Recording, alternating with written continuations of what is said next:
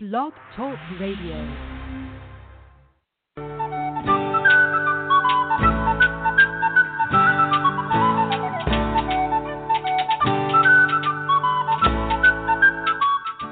Welcome to the Spiritual Unity Radio Network, a station dedicated to the concept that all manifestations of the divine are equally valid.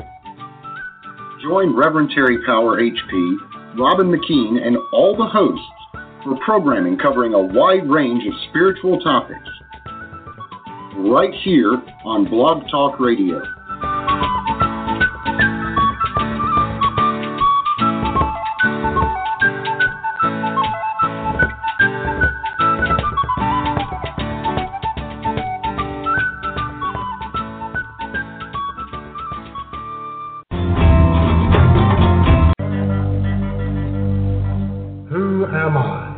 What am I? Where did I come from? Why am I here?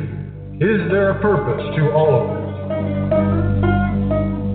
Join Hercules and Victus and crew as they seek answers to these and other timeless questions and serve Mount Olympus by safeguarding the path of mystic ascension.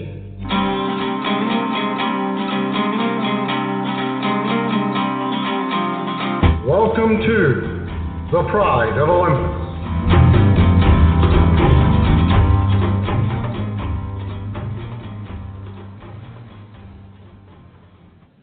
Greetings and welcome to Pride of Olympus.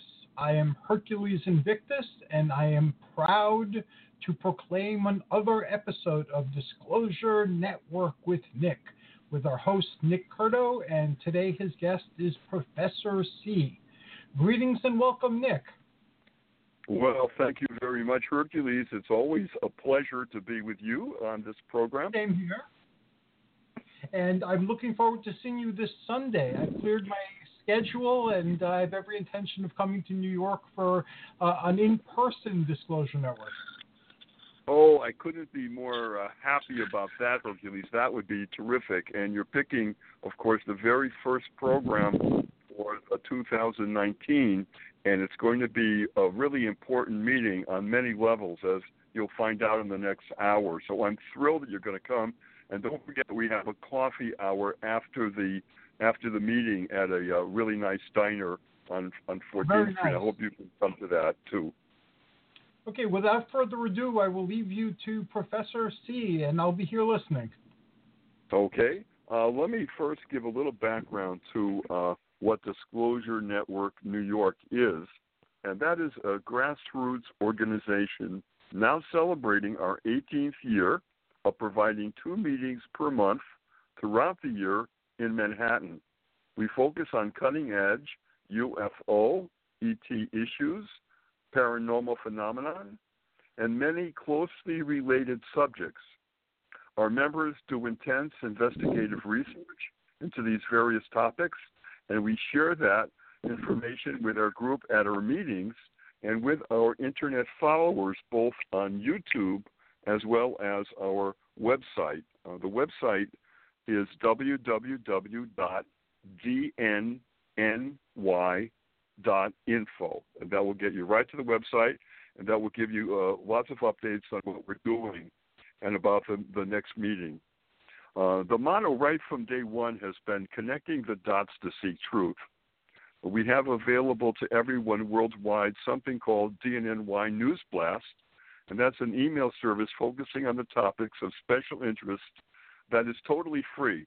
You just have to go to the website, again, dnny.info, and type in your email address where it's asked for, and then you'll be connected with our group and cutting-edge information that will come to you on a series of emails throughout the year.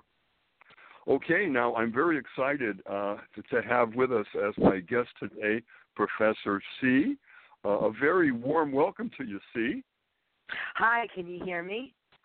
I can hear you loud and clear, and I've been good. so looking Okay, I have forward. My headset on. Great. Well, hi, Nick, and hi, Hercules. It's really nice to be on the show.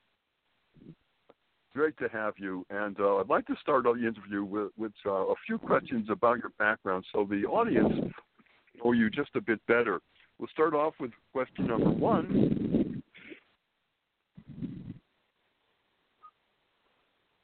Can you hear me?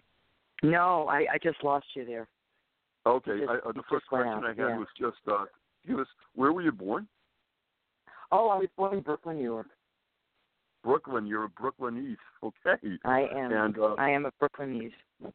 Did you go? Were you from a large family with brothers and sisters, or what was that like? No, I was an only child who was always strange. So there you go. Right? That's probably it. I mean, I was an only child who was very strange, I guess, to the people around me. But I had lovely parents, very crazy family, as a lot of Italian-American families are. We were second generation, right? We were second generation born here. My grandfather immigrated legally from Italy in the early part of the last century. And, it was a trip. All that was a trip. I think that all of it started for me when I was very young, and I think that there's,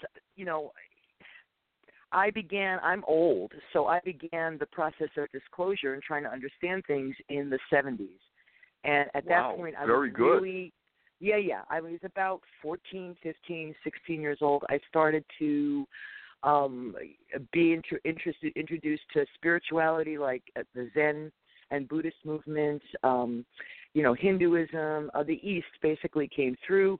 And then the Seth material when I was 18 was really powerful for us.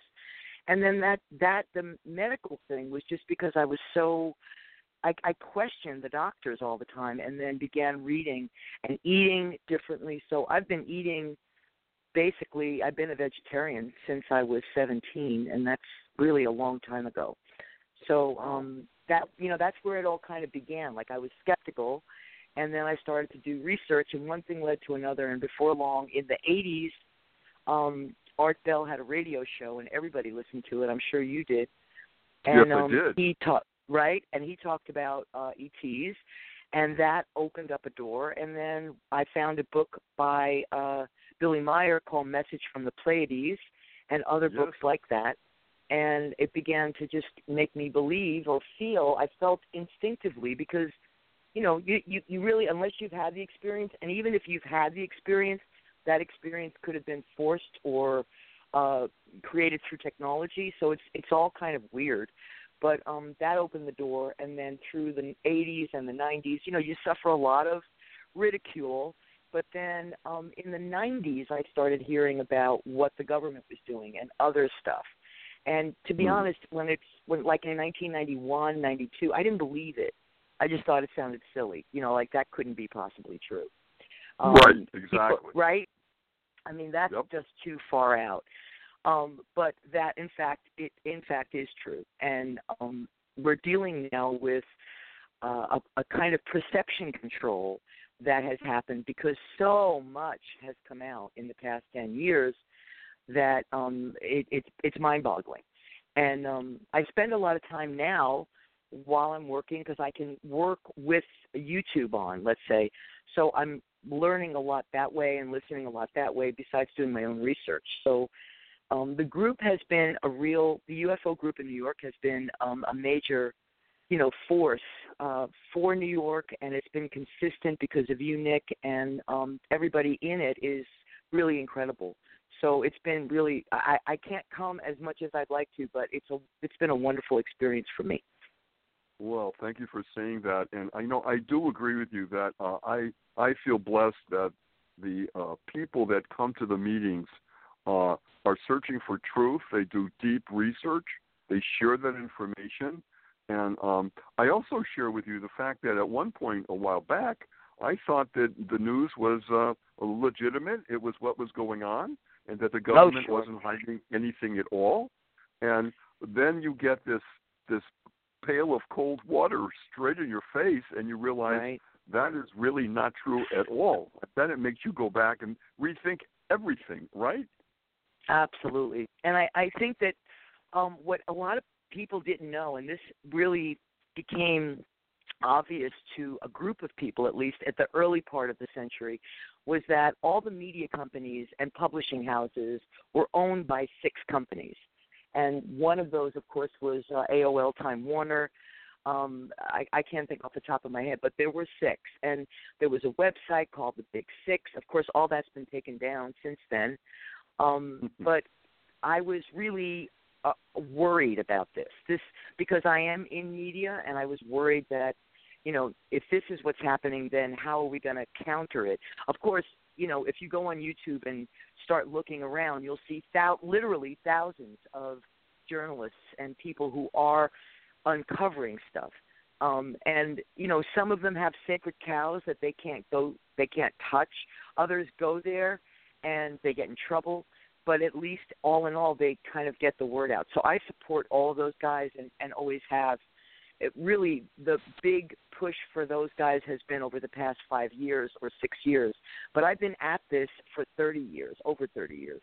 So, I'm watching it evolve. And the funny thing is that when I first kind of learned or really understood what was happening, I think there's a part of you that shields you from the truth. And you say, well, it can't be that bad. That's crazy. It just can't be. And you tell yourself this because you're a well-educated person. I mean, a lot of us in the group have master's degrees. I have an MFA. And, we were well-educated in the system. So even though somebody like me is innately suspicious or questioning, it doesn't mean that I believe that things are bad. Not until about 5 years ago, I guess, or 6 years ago, when people really started coming out. The 9/11 thing was always crystal clear, untrue to me. I knew it was untrue. We watched it happen here in New York. I was home on my way out when it happened, and it was all very weird. And I think that was the thing that opened up a lot of minds, because after that it seemed like a lot of people were digging and becoming interested. And, for me, that was just one more thing. So I guess I wanted to ask you about, like, the fact that there are all these degrees of being awake. So you can be awake about the government but not be awake about vaccines. You can be awake about vaccines, but you may not be awake about – because there was a colleague of mine up at school who is very into the ET thing and even attended an ET meeting that was called out sometime, I guess, a couple of years back. He was at that meeting, and he didn't know anything about vaccines and about the damage of vaccines, and he was having a kid. So I didn't want to – I've learned not to really talk to people about what they fear, because this is all about what they perceive as true and their emotional feelings of fear and lack of strength. And to me, those are the areas that I'm most interested in when I talk to people, like to either not go into areas where they're afraid. I don't need to awaken people. There's plenty of people out there that I could just point somebody to, and they would either shut it down, be afraid, but certainly it's there. So I'm more interested in really trying to get people to realize that they have an inner power, especially during this time when we feel totally powerless. And I think most of us as Americans realize how powerless we really have been. And people say, oh, well, it's our fault. No, I really don't think it's our fault. I don't think it's humanity's fault. I think we've been deceived in a very, very, very complete way, in almost under every. So, in other words, if you say if you're a generous, kind person who has friends from all walks of life, in every color of the rainbow and every sexuality, pretty much, right? If you have that in your life, but you still feel that the country should have borders, you're really a crazy person. You're a horrific person. You're a Republican, for God's sake. So the idea of being sensible about stuff has also sort of left us. So people may be awake in certain spiritual ways, but then they're not awake in sort of practical ways. So I think when you're awake across the board, you become very lonely. Yeah, well, I totally agree, and that's one of the reasons we started Disclosure Network New York, is because this was powerful material, powerful information that we really didn't know. The mainstream did not know this. And when Dr. Greer came to New York and did a lecture and awakened a lot of people, and I was on the PR committee for his incredible talk. And when it was over and the volunteers on the PR committee were saying goodbye, me and a couple of other people said, wait a moment, we shouldn't say goodbye. We should say what's next in New York City. We need to really take a good look at this. And so we started Disclosure Network New York, and that was 18 years ago. And so we have a great track record of speakers, of roundtable discussions, of digging deep into everything that you're mentioning and much more. And also you had mentioned reporters and writers, and I know personally some reporters who really are responsible and have tried to put real stories about dangers, about things that they researched and found out, and their editors have simply said, we're not going to print that. Goodbye. And some goodbyes, they chose to leave and do something else because they couldn't take the fact that they couldn't say the truth out to the public that they were writing for. And a lot of the best reporters said goodbye and deserted ships because the truth was not going to come out. The editors, for the most part, wouldn't let it out because they're under orders not to say anything. Maybe there's a reason they say, well, it's national security, but a lot of times, as you very well know, that's a mask of just saying we're going to keep them dumb. We're not going to tell them what's really going on. And boy, has that been a way to blind people, as you well know. Well, that's what's going on with the reporters, and some of the reporters do contribute to our group, and we've had people come in and really ask some very tough questions, and we try to answer them as best we can, and also get researchers to research that information. And that brings us to this wonderful meeting, which is the first meeting we're going to have for Disclosure Network New York, coming up this Sunday at 2 o'clock at the Gay Center on West 13th Street.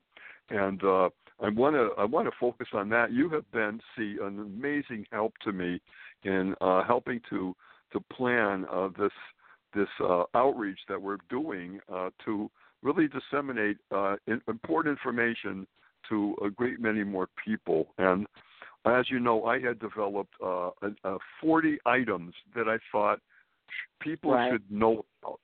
People should have an idea. And most of these items you're not going to find on mainstream media. You're not going to find it at all, or they're going to make fun of some of these items because they're told to do that, to discredit some of these things that can hurt and kill people as we speak. Fluoride would be a good example in the water supplies. The fact that toothpaste products almost all have fluoride in them, and that weakens people's health. That's incredible, and yet it's still there after so many years. Chemtrails in the sky, raining down poisonous substances on us worldwide, and none of the health departments will touch it. And that's just the beginning. Anyhow, the list goes on. It's 40 items, and would you please? I would like you to just, if you will, you've very nicely compiled this into major headings, and if you could just read some of those, the headings we have, just so they get some idea of what we're talking about. Oh, sure. Well, the areas you covered were pretty much everything. So you covered UFO and hidden science, which includes, in that large area, it includes all kinds of technology that's been kept away from the public that could literally heal our bodies and change everything. But you know, they want to keep an agenda that they have another agenda that they want to keep going. The other thing is mind control, which everybody thinks is just ridiculous. How could that possibly be? And it's very funny because, of course, everybody's mind controlled to think that could never happen. But there's all, you know what I mean? There's all kinds of ways. And the phone, and I see the mind control of the phone directly when I'm teaching at university. I see that people can't put their phones away. They are addicted. They are literally addicted. And new science has come out. A variety of studies have come out to say that there's actually the brain is actually doing something really screwy. So you have mind control in there, which is, you've covered 3 areas. The mainstream media that we just spoke about, the major attack on young people's morals, you call it, and then the internet thought police, and then the planetary and human poisoning, which is another area that people won't believe. Why would they? They would never do that to us. And it's like, well, actually, you're nothing to these people. I don't know when. That's a big wake-up call. People have to sort of see that. And then the one world government idea, which, frankly, I thought was the stupidest thing I ever heard. When I first heard about it in the 80s, I thought, oh, that could never be. That's ridiculous. But obviously we've seen very clear moves to sort of mess the world up and create this migrant problem, which there's no solution to it. You can't just push a bunch of people into an area and expect everybody there to accept that. You've got to make provision, and they don't do that. And, you know, and then finally the population control, which sort of fits under the mind control stuff and the planetary extinction, the destruction idea, which is just, you know, the 5G, the martial law stuff, you know, that people have heard about, and the surveillance, which really is, there's so much of it, and it's totally ridiculous. It isn't necessary, and it was all brought in under the Patriot Act, which was signed by Congress overnight on a weekend, and it was probably, I think someone said, you know, it was hundreds of pages, so nobody read it. Yep, so this is right. this is what we know. This is kind of what we're up against. And I feel personally what I'm up against is living in the world, living in New York City, which is an incredibly sleepy place because people are very busy going to their jobs, making money, buying stuff, and trying to, you know, I guess survive. And there isn't a lot of time for anything else. So, you know, that the difficulty is, I guess if I live, there are places, I know there are, I see people on YouTube and, you know, there are places that are less kind of, I guess, restrictive. New York is pretty restrictive, I think. That's why your group is such a godsend, you know. Thank you for that. That's true. I'm very proud of the group because of the fact that we all share exactly what you just said, and yet we make time because we think this is hugely important to not only our lives, but the lives of our loved ones, our family, friends, and to the world. This affects everybody. And the more you research this and get deeper in, you realize the depth of all these various categories. I just want to clarify one thing is that this coming Sunday at 2 o'clock, we're going to have an open meeting. It will be a roundtable discussion, and anybody interested is welcome to come. You need to RSVP, of course, and to do that, go to the website, Disclosure Network New York, or dnny.info. That's all you need, dnny.info, and you'll see how to make an RSVP and carefully follow those 4 steps and to make sure that we get it, and then we will give you a confirmation on the Internet, on an email. But anyone interested is welcome to come to this meeting, but we do need to know beforehand who's coming so we can plan. And what that meeting is going to be from 2 to 4 o'clock is just see what you just read. It will be discussing how these issues affect us and who in the group would be an authority because they've done a lot of research on these various topics, and will they write a paper aimed at the general audience of telling them about what's going on and giving them a couple of websites so they can visit the websites and check further if they'd like to in depth about what's about. And so it's a meeting to start disseminating information, important information that most people do not know, have not a clue about. And again, it affects them, their family, friends, their kids, and their neighborhoods and the world. So this is an important meeting. It's the first step in a series of meetings, which we'll be doing throughout the year on these various subjects. What I wanted to do, is, and you already were kind enough to read the headings, but I want to go just quickly through some of the categories again with a few of the points, just to give them some idea of the scope of what we're talking about. And we'll start with UFO and hidden science. And that's huge. It's probably the most hidden, secret, the government has. Very few people know the extent of what they found, of the fact that there's communication and has been since the 40s that we know of ETs, and the government is very much involved in all that in a level you wouldn't even believe. So that's the subject, UFO and hidden science. Crop circles is on that list, right? And also new power sources. And why would new power sources be important? Because obviously ETs and UFOs are not coming here with gas engines. There's whole new technologies that if we had them, we could then stop hurting the earth and digging up the coal, oil, and all that, and literally destroying our planet, because we would have new power sources. And the forces that be have stopped the knowledge of these power sources, which they now have, because it would ruin their business of coal and oil and so forth.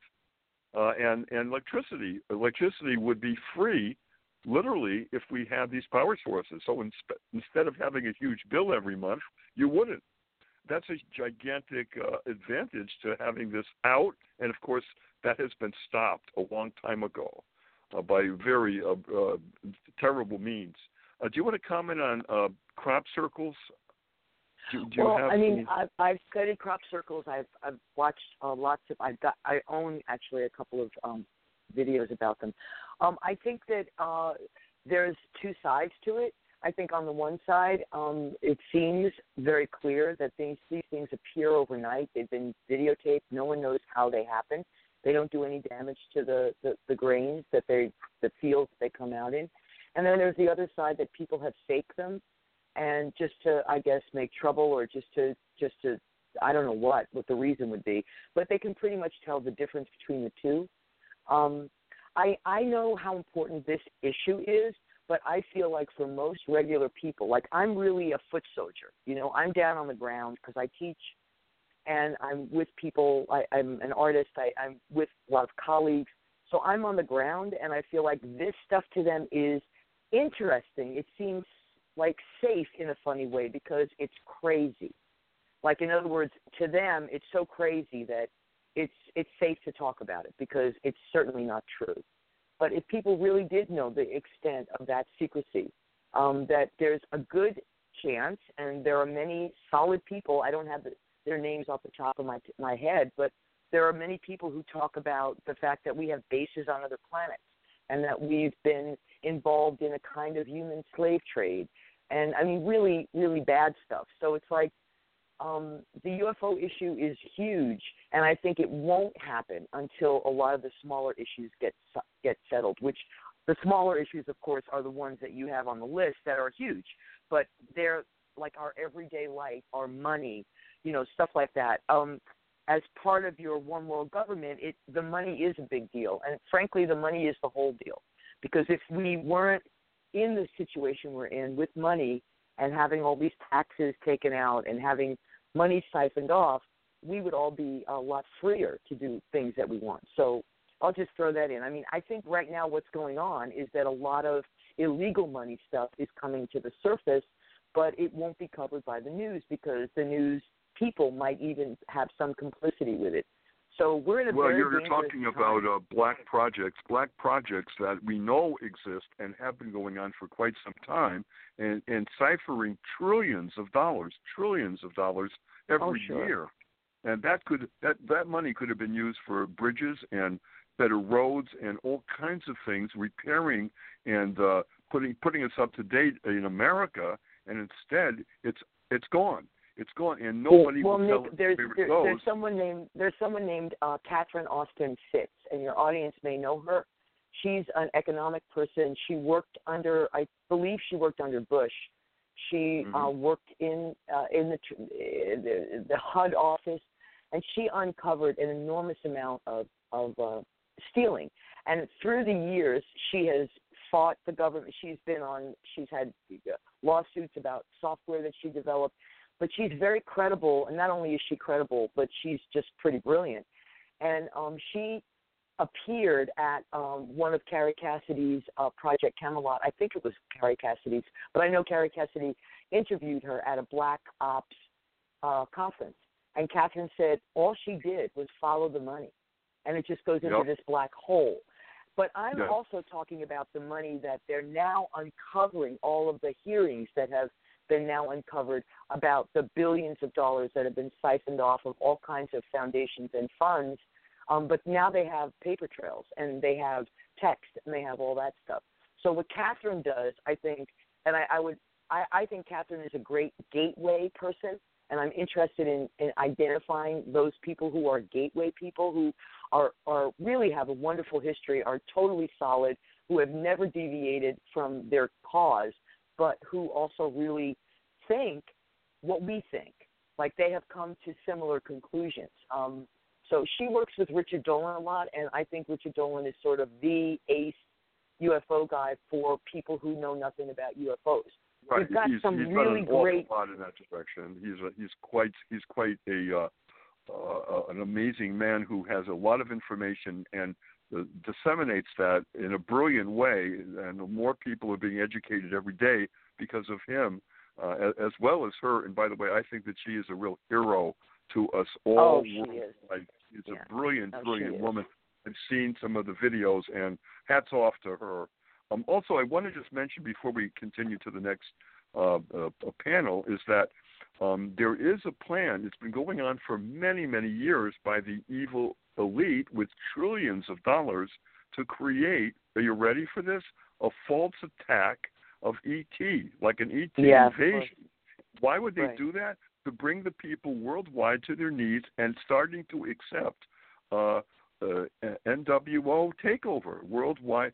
I mean, think of that. If to mount something like that, to put false images, to create literally false ETs and ships in the skies that people would swear are real, and bring people to their knees worldwide, so they would accept the New World Order, which is probably the most evil thing you can imagine.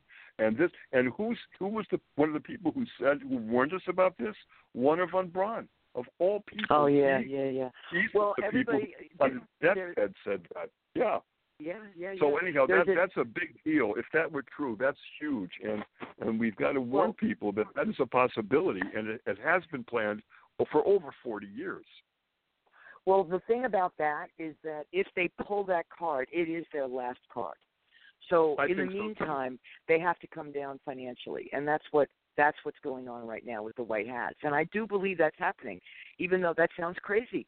I think that it is happening because I listen to people that I think are really smart. Field McConnell and Abel Danger is a wonderful source for information, and Field McConnell is, actually a witness to a lot of this stuff, has information, has written a few books. He's an ex-Marine and a very solid guy. And, I like when I hear them talk about this, the talk was that the little light thing that happened in Astoria, Queens last week was a little experiment, a blue beam experiment. Now, that's one thing I heard.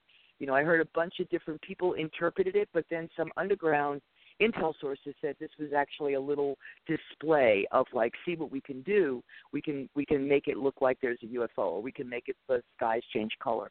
And I think that idea is not going to work as much as I think they really believe that it could.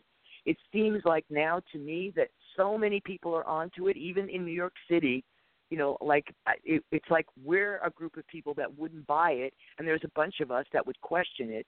It's not across the board.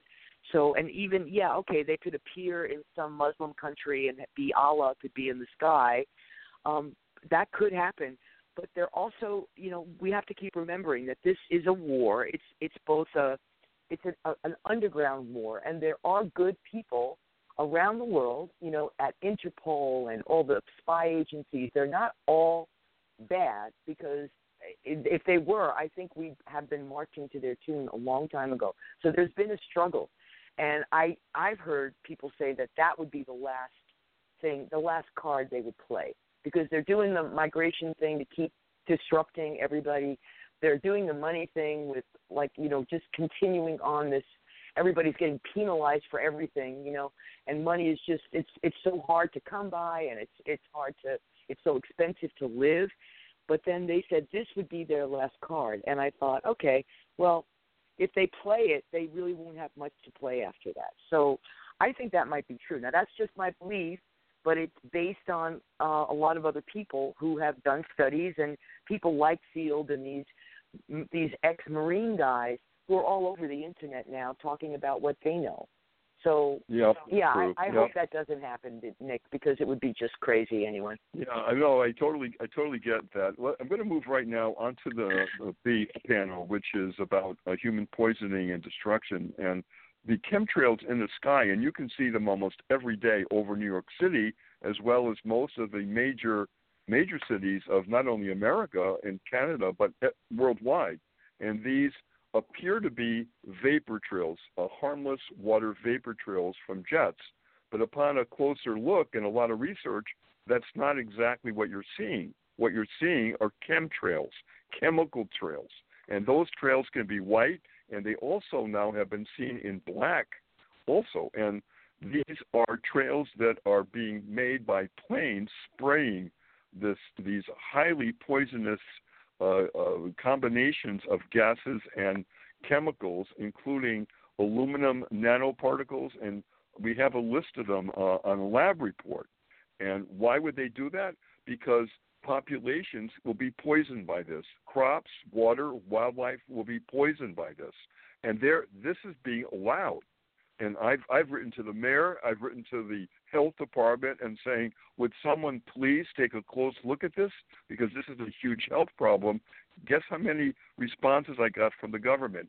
Zero. Can you imagine? Zero. Not one, not the mayor's office, not the health department. No one is going to touch this. Why not? Another one is the fluoride. We already discussed that in the toothpaste and in the water supplies. And it's insanity to put that in the water supplies because it doesn't help your teeth. It only weakens people's health. Moving on to GMO-engineered food, that is a disgrace that's being allowed. And the people and the organizations they're supposed to be protecting us, where are they? It just seems like they're losing the battle. But more people are being educated that you've got to watch what's in your food and read what's in it because a lot of times you don't want any part of that. Also, the cancer cures. It seems to me as though, and for a lot of other people, Big Pharma has been silent, has been avoiding the cancer cures. Why would they avoid something like that? Because it would be hurting their huge multi-trillion-dollar business if people could be cured of cancer in much less complicated ways. And a number of people have said those cancer cures have been around for years and they have been stopped. Also on the list, let's not forget our natural resources and the fact that they're being dwindled every single day. Shouldn't have happened because there's new power sources. Also, Monsanto Bayer and the Roundup that they're pushing that's in everything from our Quaker oats to many of our foods, and that's not a healthy thing at all. That can hurt you, and for kids it's even worse. And they have such powerful lawyers that they've been still allowed to put that crap in the foods. And last but not least, biodegradable plastics should be used if plastics are used at all, and we should stop polluting the oceans and the land because this is becoming a huge health crisis also. Okay, I want to go to One World Government. Well, wait a minute, Nick. I want to say something positive, though, and that is that lawsuits have recently been won. Robert F. Kennedy Jr. Won a lawsuit against the CDC for stuff they were putting in vaccines. Recently, there's another big lawsuit happening. A lawsuit against Roundup was won in, I believe it was in India. It was a big lawsuit. And people are now aware and awake. Maybe not my friends, but, and I want to say this, people can help themselves by drinking distilled water. That might be a good choice, even though there's a lot of controversy around it. Distilled water doesn't have really anything in it. You can get minerals. You can add minerals yourself. And also by just trying to eat food that is as simple as possible. Not to kind of, we need to be conscious. I think that that's a big issue. It's like people don't want to be bothered. Like, this is how I eat, and the doctor will take care of me when I'm sick. And this is a big deal. We need to stop thinking this way, but it's really hard. It's like you're responsible for your health. And that's a very tender, thing to touch in people, because their health is their life, and they believe that these guys are helping them, and why would they hurt me? And you're crazy for even thinking that. So I feel like the health thing is kind of like a bomb within it. And that's another beautiful twist that they gave us. Like, they gave everybody that. Don't worry, just come to us. We'll give you a pill, and you'll feel much better. And that's really the overall sense. So on the positive note, there are people that are becoming more responsible for their health. And, like, we compost.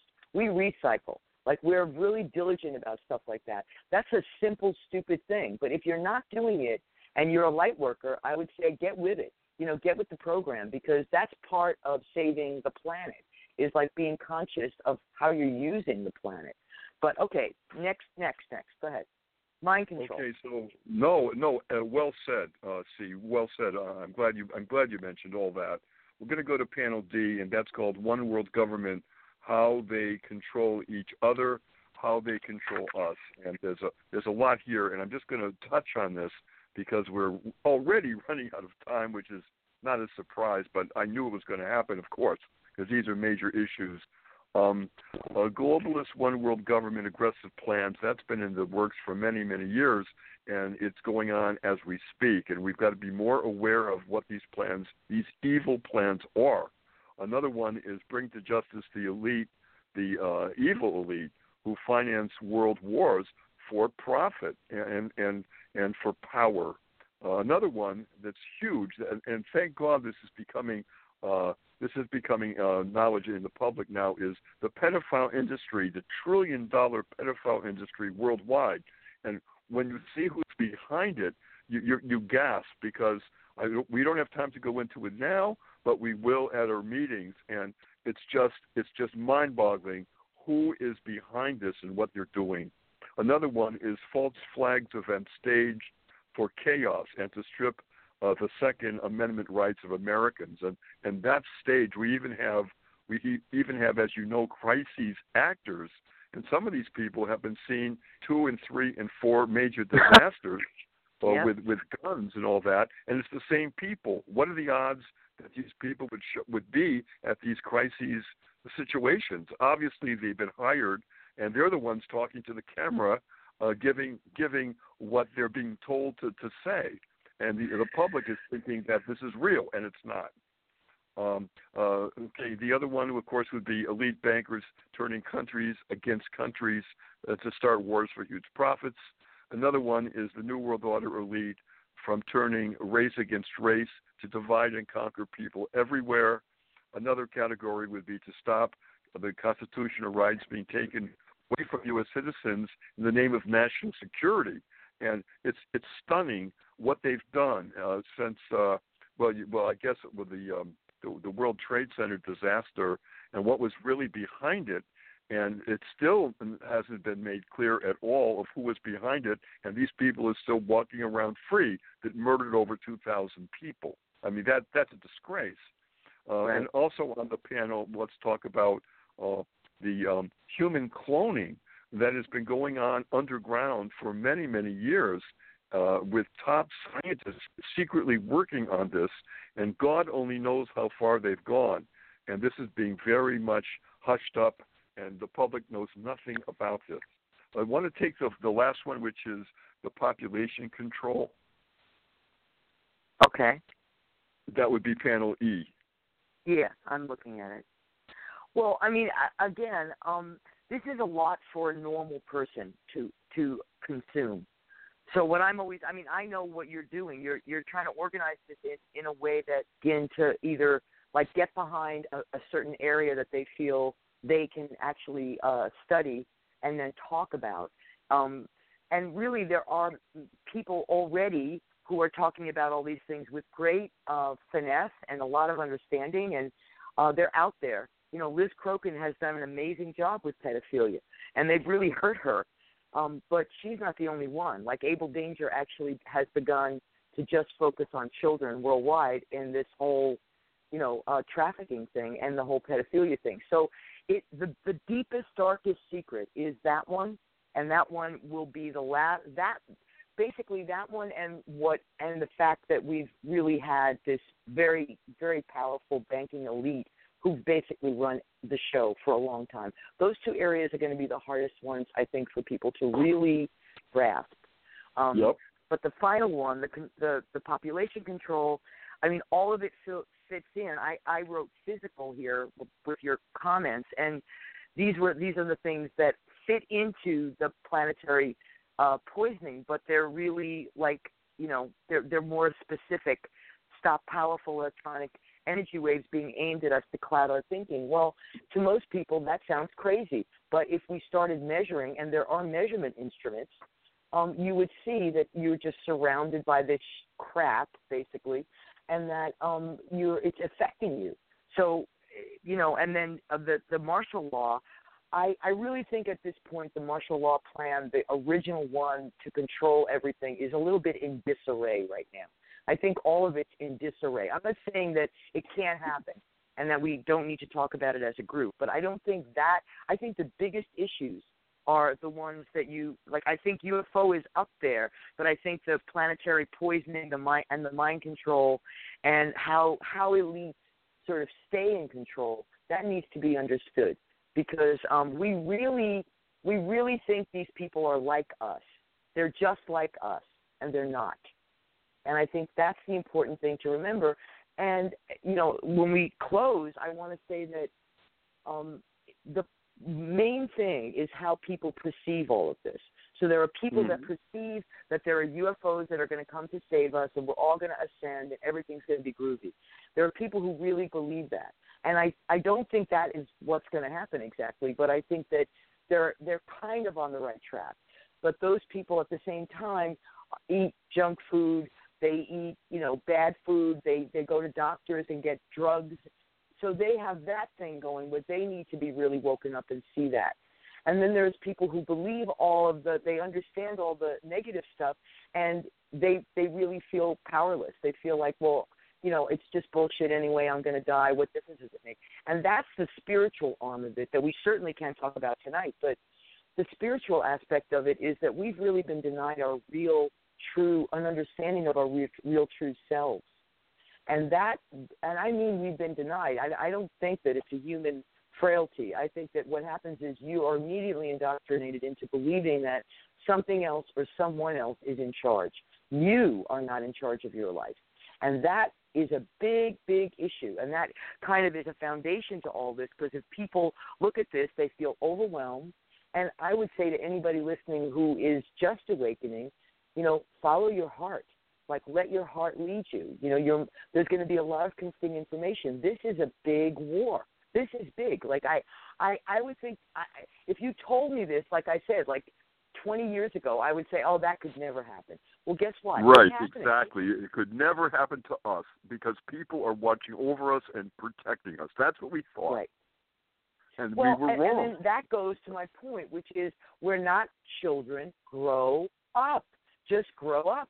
Like, stop believing that, someone else will fix it. Stop thinking that it's someone else's problem. The garbage that you throw out is literally, going to probably get sent to Taiwan or something. And it's going to be dumped in the middle of the Atlantic Ocean or the Pacific Ocean because they don't know what to do with it anymore. So it's like, they're not being responsible, but we need to also be more responsible just as people. So, and what's not here, I just realized it, is all the work of Anna von Reitz and the fact that Americans are sold, our birth certificates are sold on the stock market, that we're actually used as collateral. Now, I'm not making that up. That's the study of, I don't know, at least 50 people who have written about it, and Anna von Reitz is one of them. So people need to look her up if they don't understand that, but our citizenship is a kind of servitude. So I don't know very much about that. I only know I've listened to Anna and I've read her stuff, and she just goes into the legal aspects of this. But to me, the most practical things are the ones we can change. And certainly we need to look into our own hearts. We have great power and great depth inside of us, and we just don't know it.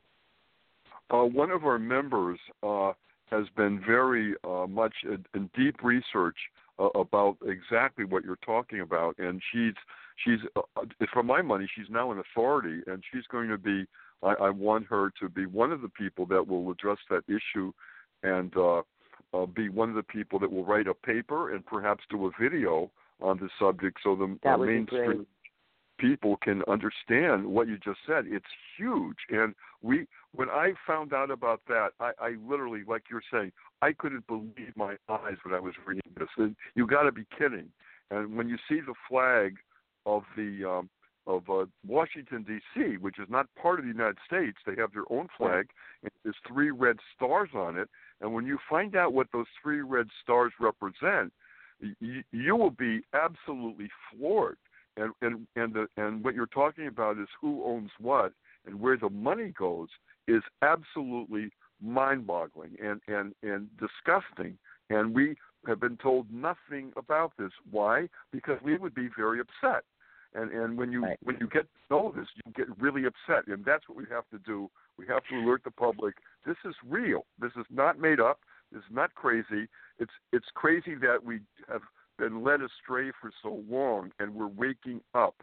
Thank God. I think you'll agree that the public is beginning to really wake up. Yeah, no, it is. And I guess what I would like to lastly, we're in our hearts where we have this strength, and the things that we don't believe may or may not be. If they're not true, that would be just great. But the 3 powers in the world are the City of London, which is within London, the Vatican, and the Washington, D.C. And these little independent places were set up to do just this. And, and that's just a fact. So people don't have to believe that means anything, but that's just a fact, and that's ultimately where the power lies. But we're changing it, Nick. And I think just by dialoguing, talking to friends, the fact that your group is still strong and still alive after all these years and has grown from one area of disclosure to many is really a sign that we're changing. It's good stuff. You're absolutely right. I couldn't be prouder of our organization and the people in it. We've never been stronger. We've never been more members in our group, and the researching is cutting edge. And I just want to salute every single man and woman who's been doing that research for our group. They are an amazing group of people, and it's just an honor to know them.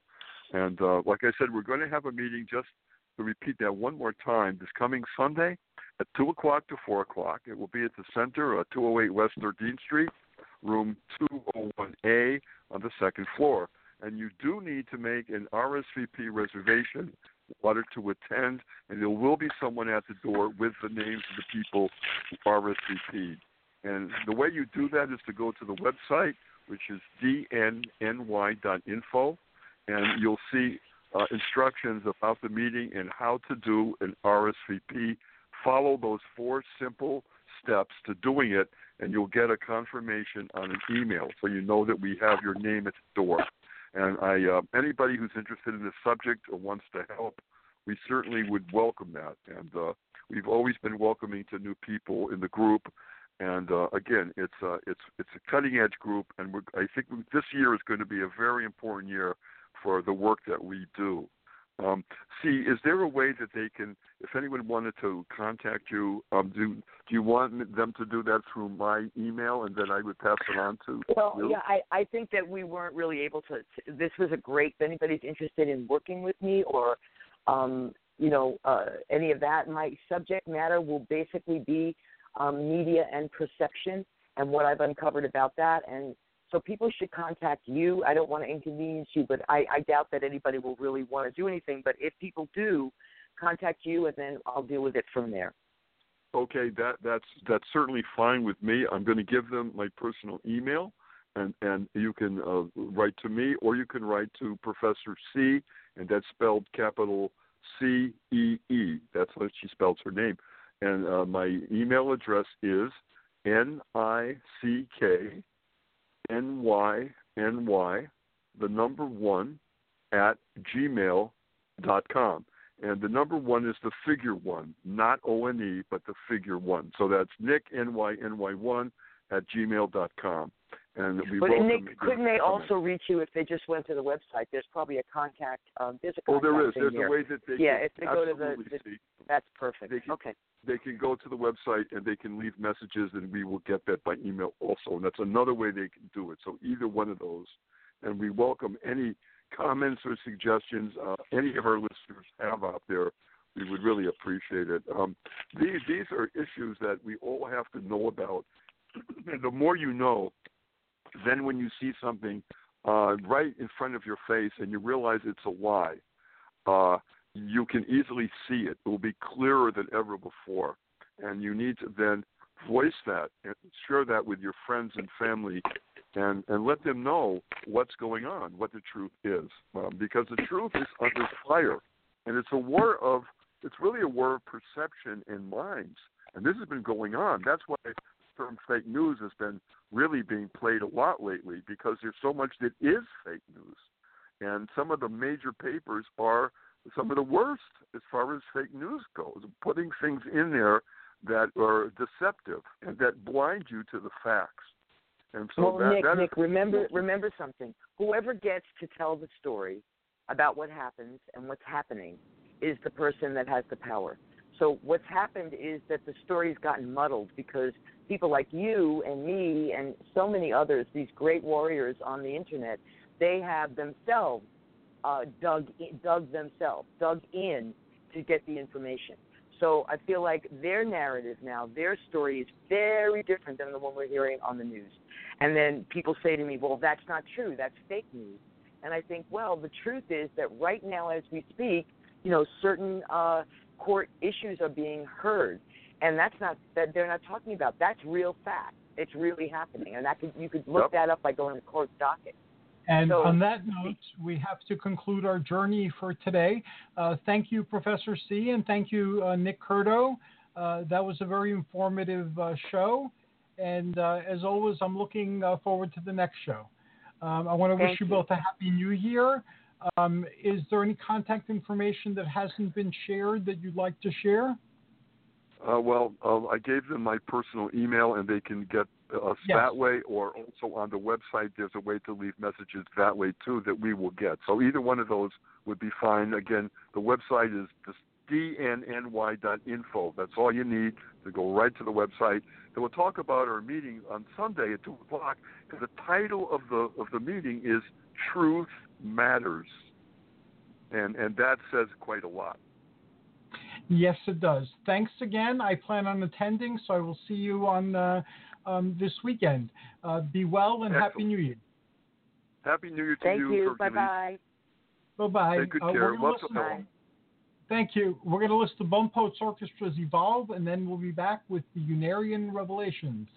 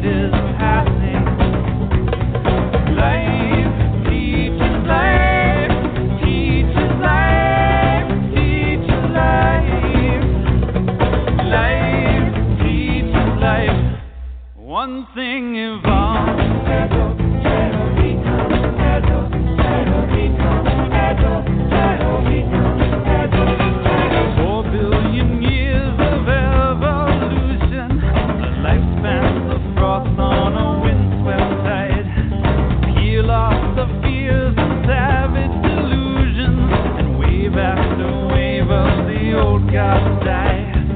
Life teaches life, teaches life, teaches life. Life teaches life. One thing evolves.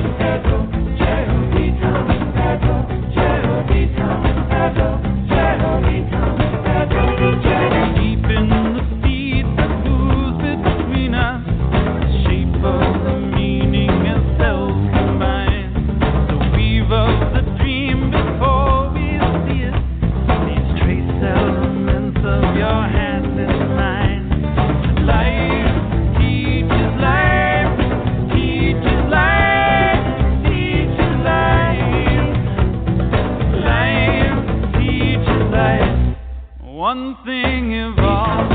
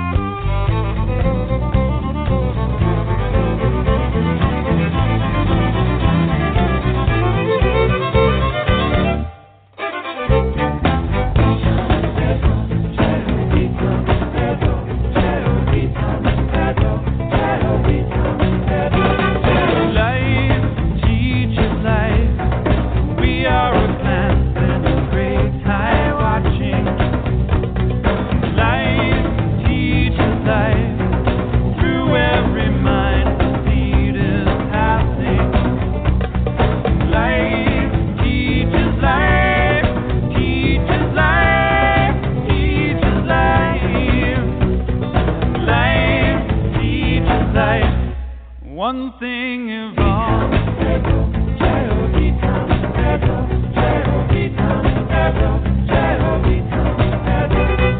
Strand in the web of all existence, revealed in the joy of a midnight kiss, spanning the centuries of starlit distance, or so it would seem on a night like this.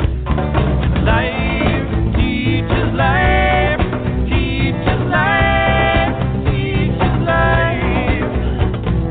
Life teaches life. One thing evolves. One thing evolves. One thing evolves. One thing evolves. One thing evolves. One thing evolves.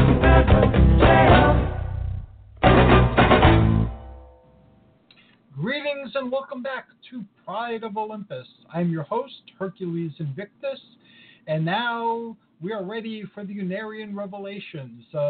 I'm very happy to be talking to my fellow Unarians, Tracy Lynn Kennedy and Paula Greenwood tonight, and we're going to be continuing our exploration of dreams, which connect the past, the present, and the future. Greetings and welcome back, Tracy and Paula. Hi, Hercules. Happy New Year. To you as well. And greetings to both of you. Good to talk with you again. Hi, Paula. Great to talk to you as well. So what has happened in the past month? There was a celebration, and Celeste sent me some audio and video, and I wish I could be more directly part of it. And I've been getting invitations to come out and speak in California, so that might be happening hopefully this year. Oh, that would be wonderful. We'd love to have you come. Yeah. Yes, El Cajon is definitely on my list.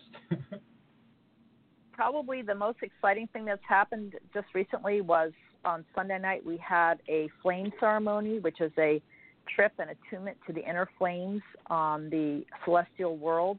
And we've had it in different incarnations over many, many years, and this year was absolutely beautiful. And it's a very healing, cleansing, transcending experience. And everyone gets to walk through 3 flames, a blue flame, a gold flame, and a rose-colored flame. that are set up on the stage and with lighting, and it looks absolutely beautiful. And as you walk through, the brothers project just this tremendous healing ray beam of love to each soul as they walk through. And sometimes you hear a message, sometimes you see something, sometimes you feel something. It's just always beautiful. So that was the most exciting thing that's happened with Unarius in the last couple of days, and we're still feeling the afterglow from it because it was such a beautiful experience. Wow. Paula, were you there as yes. well? I was not there in the physical, but I did watch it streaming over the internet, awesome. And it's a beautiful experience to have. It's healing and transcending, and I saw beautiful lights, and it's a cleansing. To me, it's always a reminder of my initial healing flame ceremony when I first came to Unarius, and it's a great opportunity to take a voyage to these higher spiritual planes in these temples of light and healing, and be cleansed of any negative energies or entities or past lives that we're going through and we're struggling through. It's a great way to lift your consciousness and your frequency to these higher worlds and experience healing. Oh, indeed. Since our topic tonight is dreams, my dreams lately have been a little different.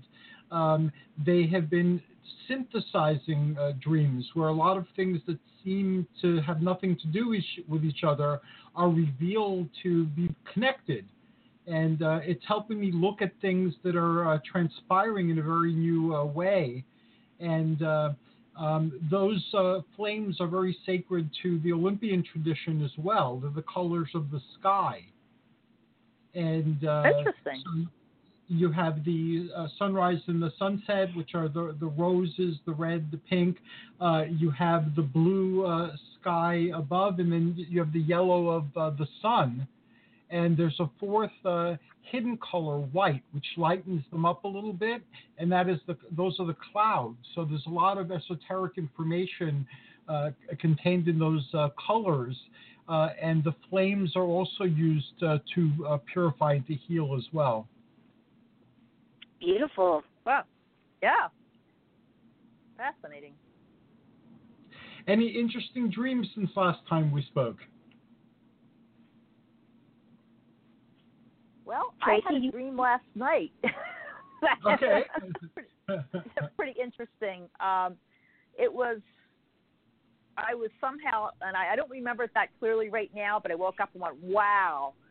But in this dream, I was being not necessarily chased, but surrounded by these old animals that used to live on our planet, dinosaurs and like woolly mammoths and big, huge animals, and they were everywhere.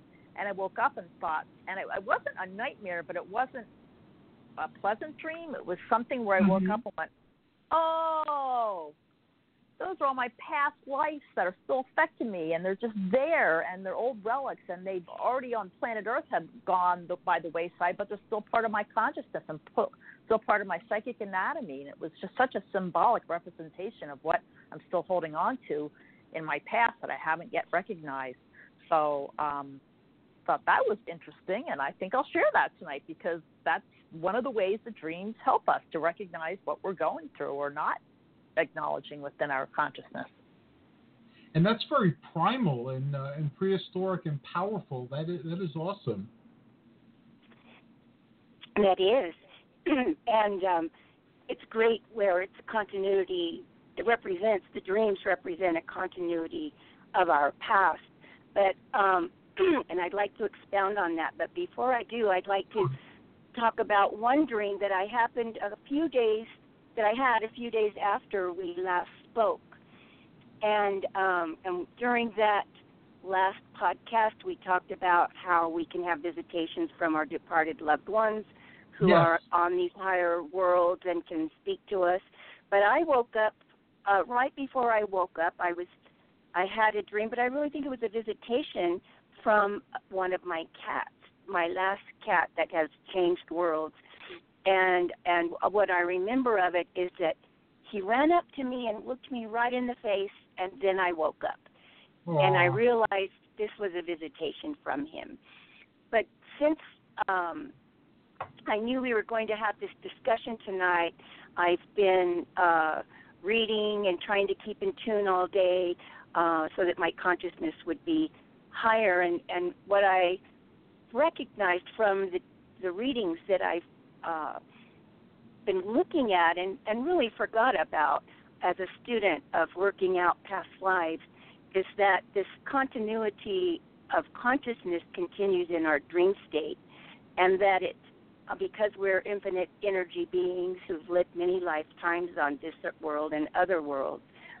In our dream state, we are traveling in this astral realm, whether it's a higher astral or a lower astral, and oftentimes these dreams, people that are in our dreams are people from our past lives, and I haven't utilized that tool of looking at my dreams to work out a negative past life. And what really struck me and reminded me of that was a story that in the Bridge to Heaven book I've been reading all day. I stayed home from work today, and there's a story, an example that Juriel gives in there, which was really profound. But she, it was a few weeks after she met Ernest Norman, the co-founder of Unarius, and she was in her home sleeping, and he was in a little trailer outside of her house sleeping, and she had this, she felt this, this really negative influence that was really obsessing her, taking hold of her, and she couldn't wake up, she couldn't scream, and she eventually in her astral body was at the window trying to get Ernest's attention because this very negative entity had hold of her, and she couldn't open the window, couldn't open the door, and eventually she was able to release herself from the grasp of this entity and scream, and of course he came running in, and as soon as his high energy came into her aura, the thing let go of her, and then he went back to bed, and as soon as he went back to bed, she started to feel it again, and she didn't want to wake him. She realized this was something she needed to deal with on her own, and so as it tried to take control of her again, she decided that she had to fight it with all her might, and she wouldn't go back to sleep. She stayed awake and started typing some of the Unarius materials and was trying to keep her consciousness in a higher consciousness. And the next day, she was still battling this, and it went on for 3 days. And Ernest told her that next day that this was something that she needed to work on to overcome as part of her own spiritual development. And over the 3 days, she really battled it and fought with it. And at the end, she was successful, and she came to realize that this was an old priest that she'd known from many lifetimes before. And she had made a vow and some kind of promise to him, and he was coming back to her to keep her with that promise. But in the end, she won, and but she was up for 3 days battling this, and it just reminded me of my own nightmares that I've had and hadn't looked at it in the perspective of that these are people from my past life. You know, usually when you have nightmares, you want to forget about it. You don't want to put any consciousness into it. So this just gives me a whole another tool to work on working out my past and overcoming these lower paths that I've been involved in. So do you think it's a memory of a past life, or do you think it's a visitation from a past life? That because both of those would be powerful. Yes, well, in her case, I think it was a visitation from this entity. And in our dreams, I believe we are interacting with people in the astral realm. And yes, sometimes it's lower, negative people that we encounter. And most likely they're people that haven't moved on to a higher spiritual world because they're earthbound with their physical desires, with drugs, alcohol, sex, food, and they don't have a spiritual understanding, and they haven't moved on. And so some of those people we know from our negative past lives, or it might be someone that we don't even know. But, there are positive dream encounters as well in these higher worlds. She tells another story about a beautiful visitation a few years before she met Ernest Norman, of a beautiful encounter with a light being. So, and Tracy last time talked about her beautiful encounter with Uriel in the dream state. So I think that there can be visitations, and the dream can be from an actual past life. I had a dream when I was younger, a reoccurring dream of looked like Germany, and there were these old bombing planes, and over the years throughout my life I had this recurring theme in my dreams from Germany during the Holocaust. And because of those multiple dreams that I had, and once I became a Unarius student and started using those past life therapy self-awareness tools, I was able to piece together my lifetime in Germany, where I was half Jew, half German. Those currents are very ancient, and it's very disturbing that they're still playing themselves out in our world to the extent that they are, especially in the last century and this century, and recently, in fact, over the past few years. I'm giving a talk sometime soon in New York City at the Disclosure Network on Hyperborea, which is the ancient land that my ancestors spoke about. And a lot of these things that are playing out now arose back then. And these are prehistoric things that, again, they're still playing themselves out. So that's how powerful these tapestries, I guess, of energy are. And it takes us a very long time to free ourselves from their influence. Well, that's right. That's the beauty of, and that's the beauty of understanding yourself as an interdimensional being, and how energy cannot be destroyed. It can only be changed, because we're going to continue to repeat those patterns, and that's what people do over and over again. And with an understanding of ourselves as energy beings, and that there is this continuity, we can see and begin to unlock what we're reliving and regenerating in this lifetime, as Paula talked about. And dreams are such a wonderful tool to be able to do that if we pay attention to it, because she was getting those messages from her higher self and from the brothers, and she paid attention to it, and eventually was able to piece together what the past life reliving was. So now she won't have to regenerate that, because she has, had a healing and a change. And there's a lot more involved than what I'm briefly saying. However, the importance is that, these patterns that we see throughout civilizations and, over and over again, they keep recurring, don't have to continue with an understanding of, that's why civilizations continually rise and fall, because we are, these spiritual beings come, they incarnate, they show us a better way. We take the teachings, we take them to heart, we listen for a while, and then we think we know better, and our ego, creeps in and end up destroying, because we think we're the teachers, and we're not. We're plebeians, if that. So your talk should be very interesting, because you're going to be coming to it from a different perspective than most people, because you're opening up your higher self. You have been your whole lifetime to a different understanding of how life functions and how we interact with this dance called life. And Unarius has helped me a great deal throughout my life, but especially the past 2 decades. So much of great value to the development of our consciousness is contained in the writings. And if rather than reading it to gain knowledge or to be entertained, you read it and actually attempt the techniques that are shared and try looking at things in a new way, you're transformed. And again, it doesn't make your life simpler.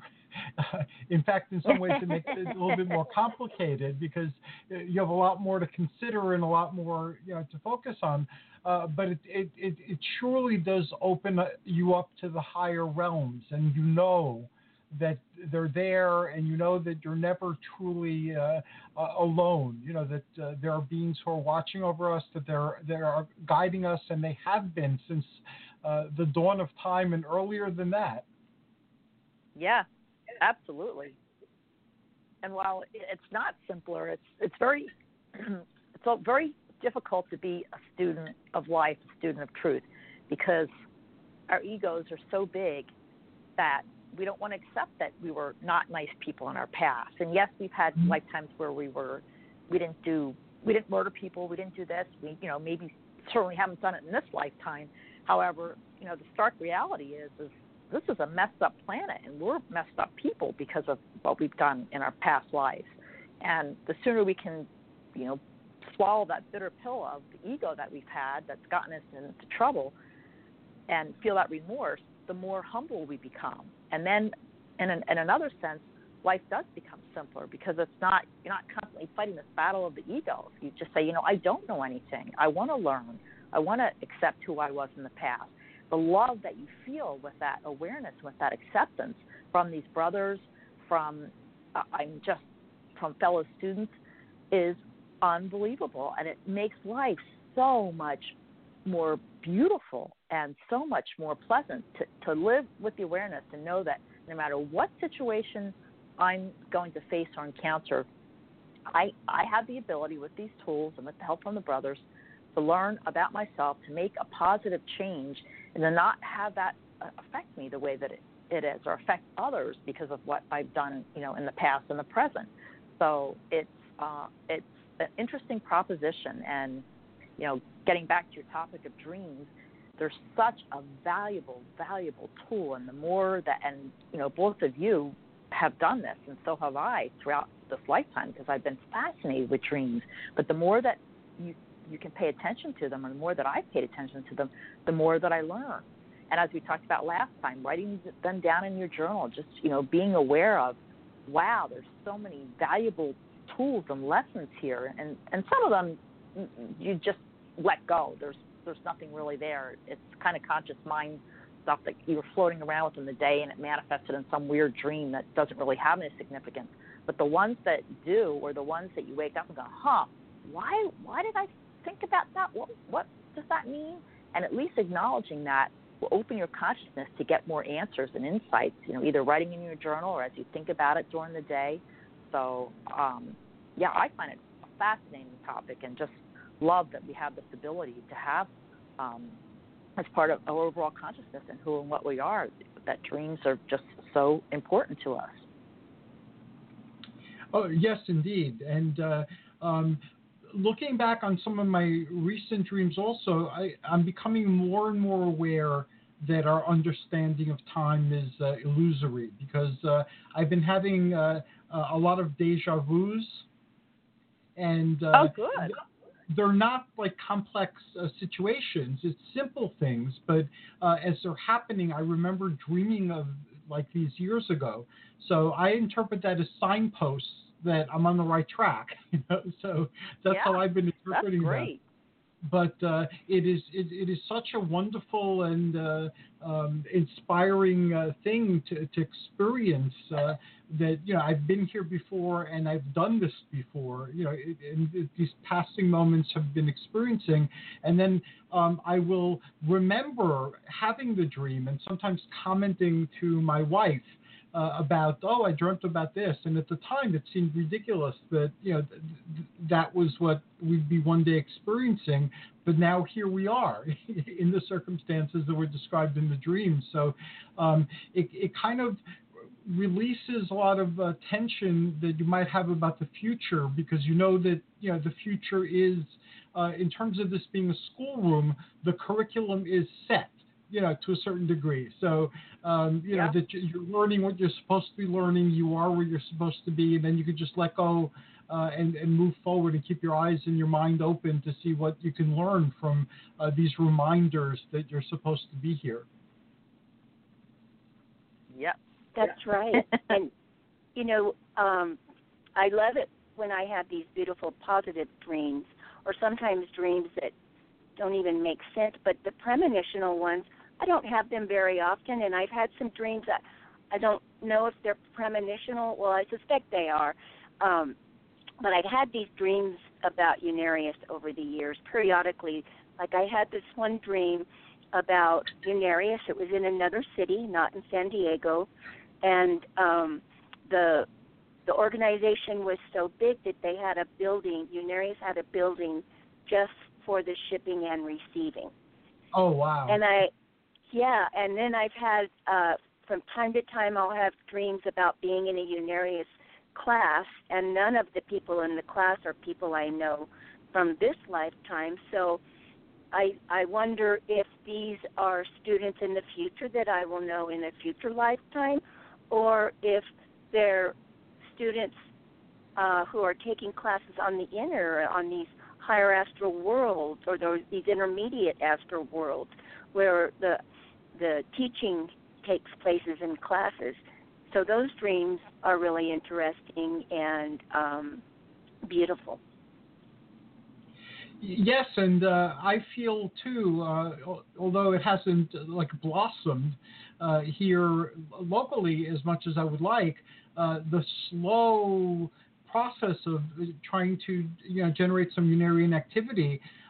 Recently, I had an inspiration, instead of giving the books away, to put them on sale in one of the places where I speak. And it turned out that people were interested in the Unarius books, and the proprietress of the Metaphysical Center emailed me and said, do you have any more? So That's I do. Great. The universe always provides me with Unarius books for some reason. Whenever I'm running low, some of them show up somewhere, a library for like 25 cents a book or something, or someone gives them to me. So I'm always able to circulate them. And I have one copy of everything for myself in my library, but the rest of them that come my way, I circulate them. So I let the proprietress know that I'll bring what I have, and to let the person know that we're starting a Unarius study group later this year. So hopefully that'll take root, and we'll be able to start something steady in Branchville in northwestern New Jersey.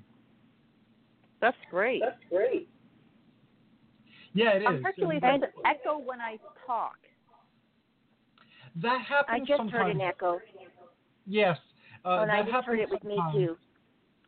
It happens sometimes with the cell phones. If people are using cell phones, and that I can't fix. If I hear it on the board, I can play with the sound.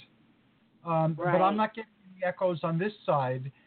So I don't know. What I can do is I can test. So when I'm not speaking, I can mute it and see what happens. And when you're taking turns speaking, I can mute the other person, and let's see if I could, if I could isolate it. Okay. But that's all I can do at this point. I apologize. That's understandable. No Technology happens. Yes. And these type of things happen even on professional newscasts. I've been noticing lately, on YouTube and in other places. So it's unfortunately seems to be a part of our information age to have these glitches for now. Yes. But what you just described with selling the books, and it's a beautiful example of how you're following your inner inspiration, your higher self's inner inspiration, and your connection with the Unarius brothers, these interdimensional beings on these higher realms that are working with you. So keep up the good work. Thank you. And it's always good to hook up with other Unarians through my Living Theurgy class. One of the individuals who's been coming to the class from the beginning, and they've been running for over 2 years now.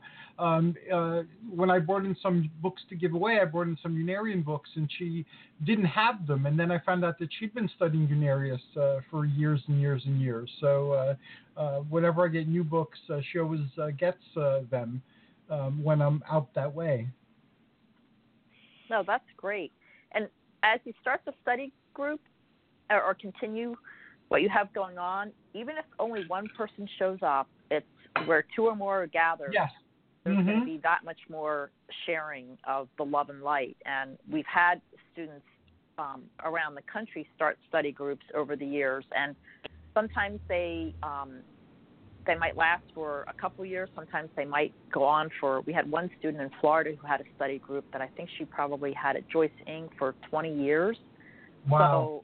So, and the amount of people that joined fluctuated all the time.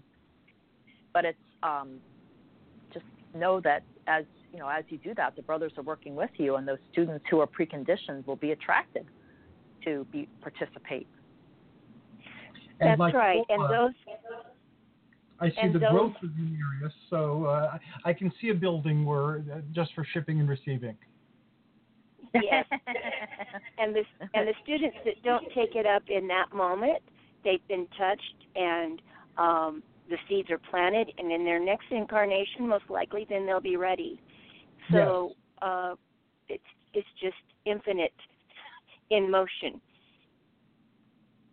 I believe that very powerfully as well. And the other thing that happens, too, is the people that read the books, like yourself, who read them for many, many years, may want to study the book and read it, but may not be ready to meet with other people and talk about it. So what you're doing with, sharing and providing the books if they're interested, or selling the books, or, making sure that they're available is great, because that's, for a lot of people, that is their preconditioning, is just reading text or reading more text. And I'm finding, too, that as with other literature that's affected me, sometimes I'm not ready for a particular piece of information. So I'll have the book, and it'll sit there for a long time, sometimes years, before I feel a pull to take it off the shelf and start reading. And then it always speaks to where I happen to be at the particular time, and the information is useful. Whereas if I had tried to navigate the informational stream earlier, it might have just gotten me bogged down into thinking that might not have been productive at the time. Well, that's definitely an example of following your inner prompting. And maybe you weren't ready. Yes, I think I wasn't ready at the time. Sometimes when we're presented with something, we're not ready for it. Unarius, I had several opportunities before I ever came to Unarius where someone brought me information about Unarius, and I didn't follow up and didn't go there. But I now know that I wasn't ready at the time. I wouldn't have been receptive.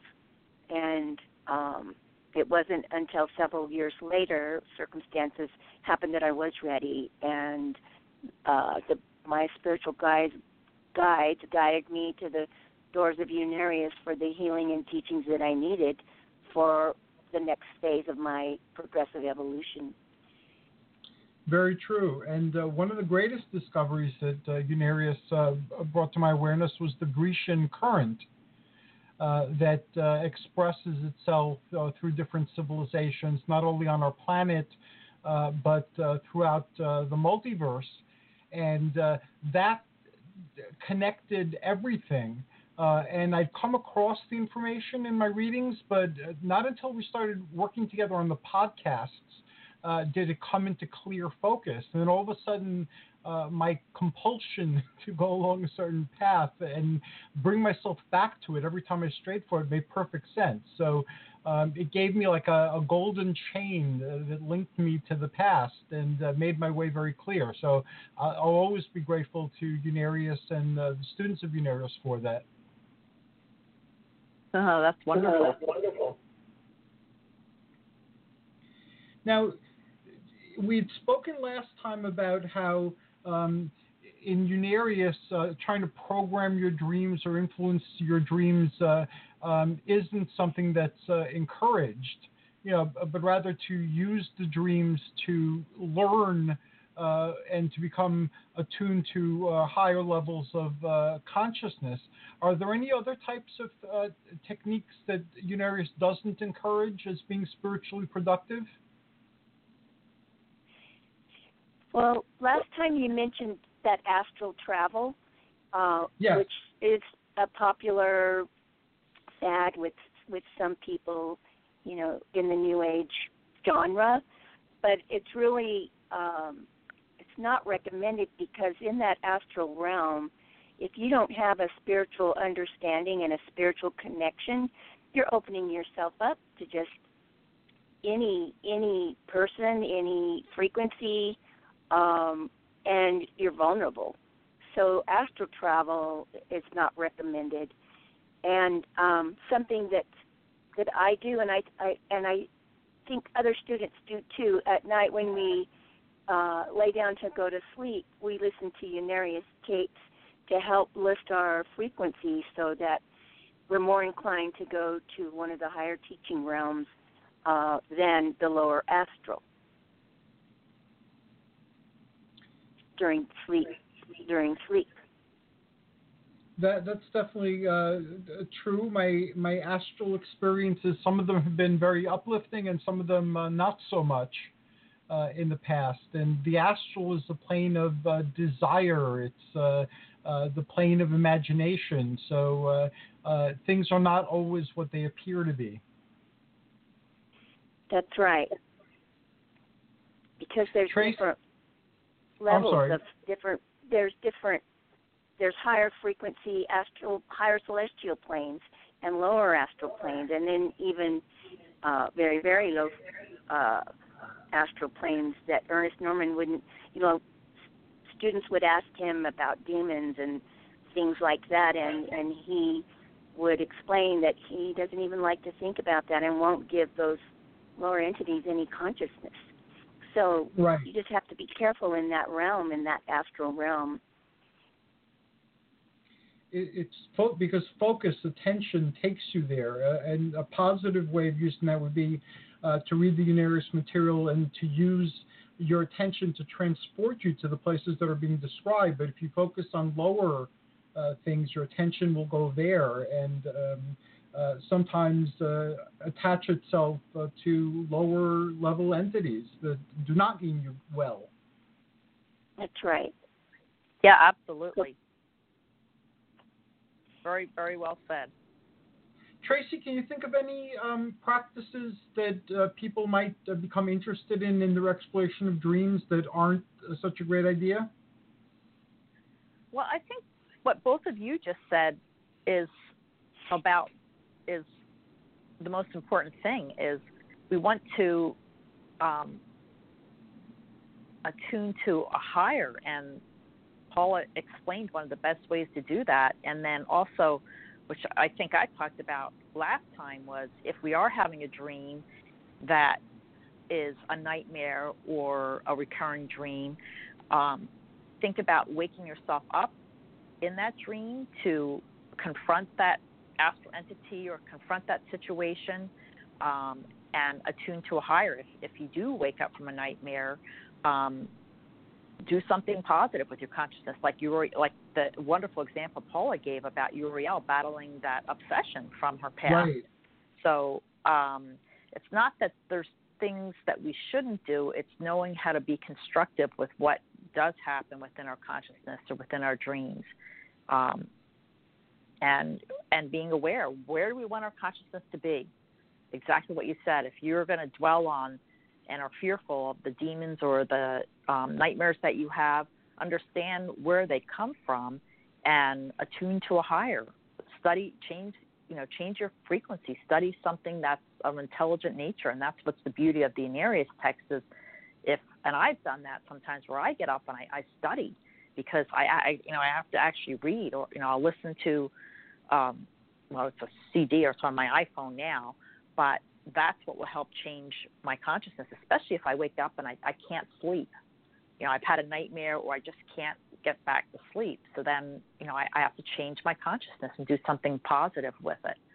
So we have these tools, and the most important thing is being aware of your consciousness and where it is. And that's something we can do throughout the day too. I found that if I find myself in a particular state of consciousness, again, why did I come here? So I try to look into that mirror to see what it shows me. But if it's not a state of consciousness I'd like to spend time in, once I become aware and once I've looked in the mirror that it presents, I can think of a better state of consciousness and start focusing on that. And it becomes difficult, especially now with the information age and the flood of images and ideas that hit you all the time. And I'm finding that although I like to know what's going on in the world, because that too is a mirror, I really can't allow myself to experience this flow of information too much, because it seems to be designed to elicit outrage. And fear. Yes, and fear. And that's not a very good place to spend a lot of time in. So yes, these things are going on, and yes, this world is a reflection of our consciousness, and this is where we can change our consciousness. But to continue to become flooded with that, it's like instead of taking a shower in nice clean water, taking a shower in sewage and then expecting to smell like roses, it just is not going to happen. That's a good analogy. But it's also an opportunity for myself, especially because I do watch a lot of news, and I get very reactionary when I see what's going on with the politics. And I have to stop and take a moment to look at myself and why am I reacting to this situation? Why is so much anger? Am I having such an angry response to this? And I've got to, write in my journal, analyze where is this coming from. And I'll give you an example of something that happened a month or so ago when they were taking the children away from parents at the border. Yes. I was watching the news, and they were talking about taking this infant that was nursing from a mother, and I was standing in my living room, and I had this incredible emotional reaction, and I screamed, and I started crying and sobbing. And, it was over-the-top reaction. And then when I self-reflected and sat down and thought about, well, why am I so reactionary? What I realized, this was another tune-in to that past in Germany when children were taken away from parents. And that's why I was so emotional with it. That's profound. And liberating, too, the fact that you're able to see that and learn from it and react to it. And that's right. And then I could watch or hear similar scenes, and I didn't have the same reaction to it because I recognized where it was coming from, and I discharged those aberrated energy waveforms within my own psyche. And these politicians are a really good mirror for me, and my progression through looking at why am I reacting so strongly to what's happening in the world and in the news and with these politicians. And I've had some good recognitions, but I'm still working on it, and that's part of the spiritual path of why we're here. There's another aspect about what Paula talked about that's important with seeing that situation with the mother and the child and it's really hard when you see something like that. Whatever it is that causes that strong emotional reaction is to recognize that whatever you see in that other person, yes, it's a good reflection for you and what you've been involved in, but it also, that's the karma that person needs for that point in their life to experience because they created that karma. And yes, it's not a pleasant situation. It's horrible, it's horrific, and there's so many things that happen on our planet that we find out about and just say, oh my gosh, this is horrible. But it is part of the karma that we all have created individually, and we're at this point in our, Paul is at a point now where she can look at it and have that emotional reaction and then recognize that's because I've done that in my past. I've been on both ends where I've had my child taken away from me, or I've been the war soldier who separated families because she is utilizing those tools, and it helps her to become objective. And that third component is understanding that that's that person's karma that they're going through. And that is a difficult pill for many to swallow. But if you look at the reality that surrounds us as a mirror, where you can see reflections of yourself in a past life, or even in this life in a metaphorical sense, it does become a very transformational tool. My response was atypical. I decided to become a politician. And now I'm an elected official, and I'm running for another office later this year. But I couldn't just allow myself to react anymore. I needed to do something, and I didn't know how effective what I could do would be, but I just couldn't allow this to continue happening. So it led to a path that I never would have contemplated taking before. So, and that's been a very interesting walk so far, and it's taught me many things. What politician or what political position, are you going for? Well, I'm on the Democratic County Committee currently. And that was something I was elected to without even knowing it. I didn't run for it. People wrote me in. That's great. Yeah, that is great. I found out about it when I got a letter like a week after the election congratulating me for being elected, and then I received all this mail, and now I'm the Honorable Hercules Invictus, which all right. And I'm running for town council. So there are 4 candidates for 2 seats, and I had to send in a biography, and then I now have to go, and people are going to ask me questions, and so they're going to, of course, it'll be 2 people, and there's currently 4 running for it. But whatever happens, it'll be a step forward, and it'll teach me what I need to know, to go further.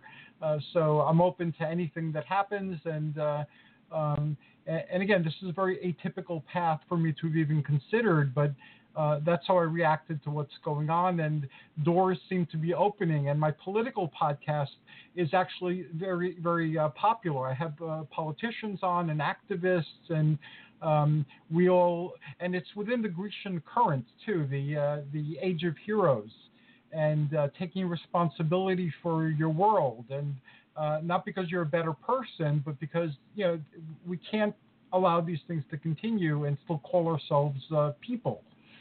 So, again, it's an adventure. It started, and I'm learning from it. I'm actually enjoying it much more than I thought I would. But anyway, that's the story behind that. Well, that's wonderful. And no doubt you've been a politician in your past life. And who knows, you may have set it up to do something in this lifetime and continue some positivity as a Democrat. Yay! Yeah, and then bring the spiritual bias to it. That you're not going to be preaching it, but it'll carry. Right. Whatever you do is going to carry that higher energy to all the people that are affected, which is fantastic. And my spiritual path is shared. It's very open. Everybody knows about it. Aside from the podcast, I'm an eccentric person, but. So I'm hoping that that can help create some dialogues that up until now we might not have been able to have, because mostly everybody is spiritually motivated. And although their understanding of their spirituality might differ, or spirituality's place in the world, they might see it differently. To me, I believe that spirituality is phenomenally important. And not that I believe in a theocracy or anything like that, but I really do believe that we need to acknowledge that we're spiritual beings, and we're here, and that essentially this is a spiritual experience. So let's look at these things from a spiritual context. Not a religious context, but a spiritual context. So anyway, that's what I'm hoping happens, and I've started a lot of interfaith communication as well, not only on the podcast, but also out there in the community. So I'm the Grand Marshal of our Chamber of Commerce's Interfaith Parade. So every year I dress up in my Olympian finery and I march with Santa Claus, and I announce the different people who are blessing the town, and I bless the town with my Olympian blessing, and recently the paper printed my entire Olympian blessing in it, so that was pretty cool. That's beautiful. Fantastic. If more people were spiritual, the world would be in a much better place. I agree, and Unarius is the beacon of light that once you've seen it and heard its call, it draws you, and it strengthens you, and it expands you, and it makes you more than you are. And I can't get tired of saying this, but one of the things I really, really love about Unarius, other than the people who are Unarians, is that Unarians take responsibility for the world. And the things that you've shared tonight, especially Paula, with past lives and so forth, that's taking responsibility for the world. It's not demonizing other individuals, but saying, if I'm experiencing this, if I'm reacting to this, this must have been something that happened to me or that I precipitated, and this is an opportunity to grow past that point, to learn its lesson, to grow past it. And that is awesome, and very, very few spiritual paths can claim that. Yeah. It's wonderfully liberating when you recognize that it's up to you to change if you want. And Gandhi said, if you want to, be the change you want to see in the world, instead of expecting the politicians or the people that you react to or this person outside of yourself to change something, take positive action in your own life. And you're doing that with becoming a politician, which is fantastic. Exactly. And you guys wonderful. are doing that too. So we're all doing that, and it's liberating also not to think of yourself as a to know that you're not perfect, and to know that you've made countless mistakes before you found your way, that you'll probably make countless more during the course of an incarnation. But it's your intent to be better and to do better that's important. That everybody who's here has a history, as Tracy said, that you're a problem person and this is a problem world. And just to recognize that and to stop judging other people too, because I certainly am nowhere near a perfected being. I look back on this incarnation alone. And not that I have phenomenally deep regrets. I knew I did my best with who I was and what I knew at any particular moment. But I've made many decisions that, in retrospect, I wish I hadn't made. So it's a process, and seeing that everybody is going through this, and just to forgive other people and to give them some slack. That's one of the things I find liberating about the Unarian teachings. Yeah. That's a very good point. This planet is a school. We incarnate in this physical body to learn and grow and learn from the mistakes.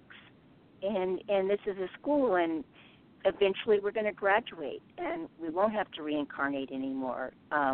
Once we've developed that higher self and become like these higher teachers that have gone before us and who founded Unarius and other spiritual teachings through many civilizations, this plane is a school for lessons and learning and growth. Yes, it certainly is. And if you see it that way, your life is imbued with a lot more meaning and purpose.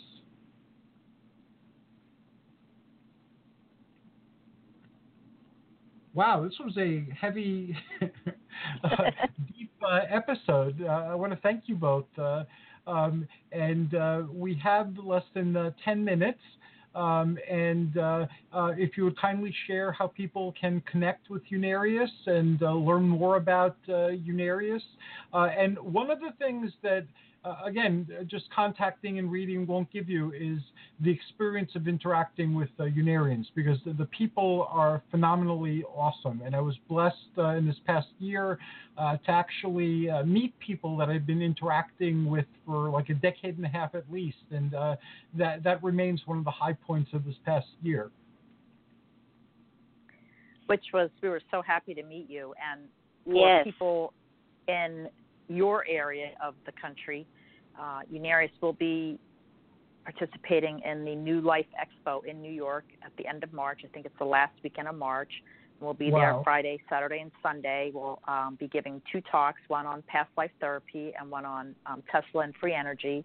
And so encourage anybody like yourself who is able to come into the city. It's at the New Yorker Hotel, and come and meet us, get to see what Unarius is about. The lectures are free if you attend the expo, and it's a great way to get a good introduction and get to meet, if you want to meet people who are studying Unarius, we'll be there and love to talk. We love to talk to anybody who's interested in Unarius, and we're not going to preach because that's not what we're about. We did that in our past lives. We're trying to work that out. But we just, want to share examples and answer questions about what anybody, may have about what Unarius is. And then we also have our ongoing classes in San Diego, Pacific Day or Pacific time, Sunday and Wednesday night from 7 to 8:30, and they're streamed live. And if you pay for the streaming, which I believe is $5 per class, if you miss a class, it's archived until the next class. So if you're on the East Coast or wherever you are in the world, you can still watch it at your leisure. If you can't watch it at the time that we're actually having classes, inconvenient for you. And we also encourage students to instant message us during class, so you can be an active participant in the class and ask questions or make comments about whatever topic we're talking about. And then coming up before March, in February, the 16th and the 17th, is our 65th anniversary. So we'll be having an open house on, I know, it's exciting. Open house on Saturday day with a behind-the-scenes tour, and we'll be watching archival footage of Unarius and the co-founders, Ernest and Ruth Norman, and there'll be live music with And the Angels Sing, and then Sunday day we'll have a creativity workshop, and we'll have a mental transmission Sunday night, which is always the highlight of any celebration when we have the transmission, because then we have a direct contact with the Unarius brothers who always give us some wonderful message of hope and love and encouragement. And then we have our books that you can purchase, or if you are strapped for money, they're available in libraries throughout the country. And if you find a book that you want to read, and it's not available in your library, I'm sure that it's available through interlibrary access. We also have we air on public access stations, and not that many, but the ones that we air on, Manhattan Neighborhood Network streams it live during the time that it airs. Same with, I think it's Madison, Wisconsin. There's 3 stations. I don't remember the third one. And then we also on LA 36, and all this information is available on our website at unarius.org, O-R-G, UNARIUS.org.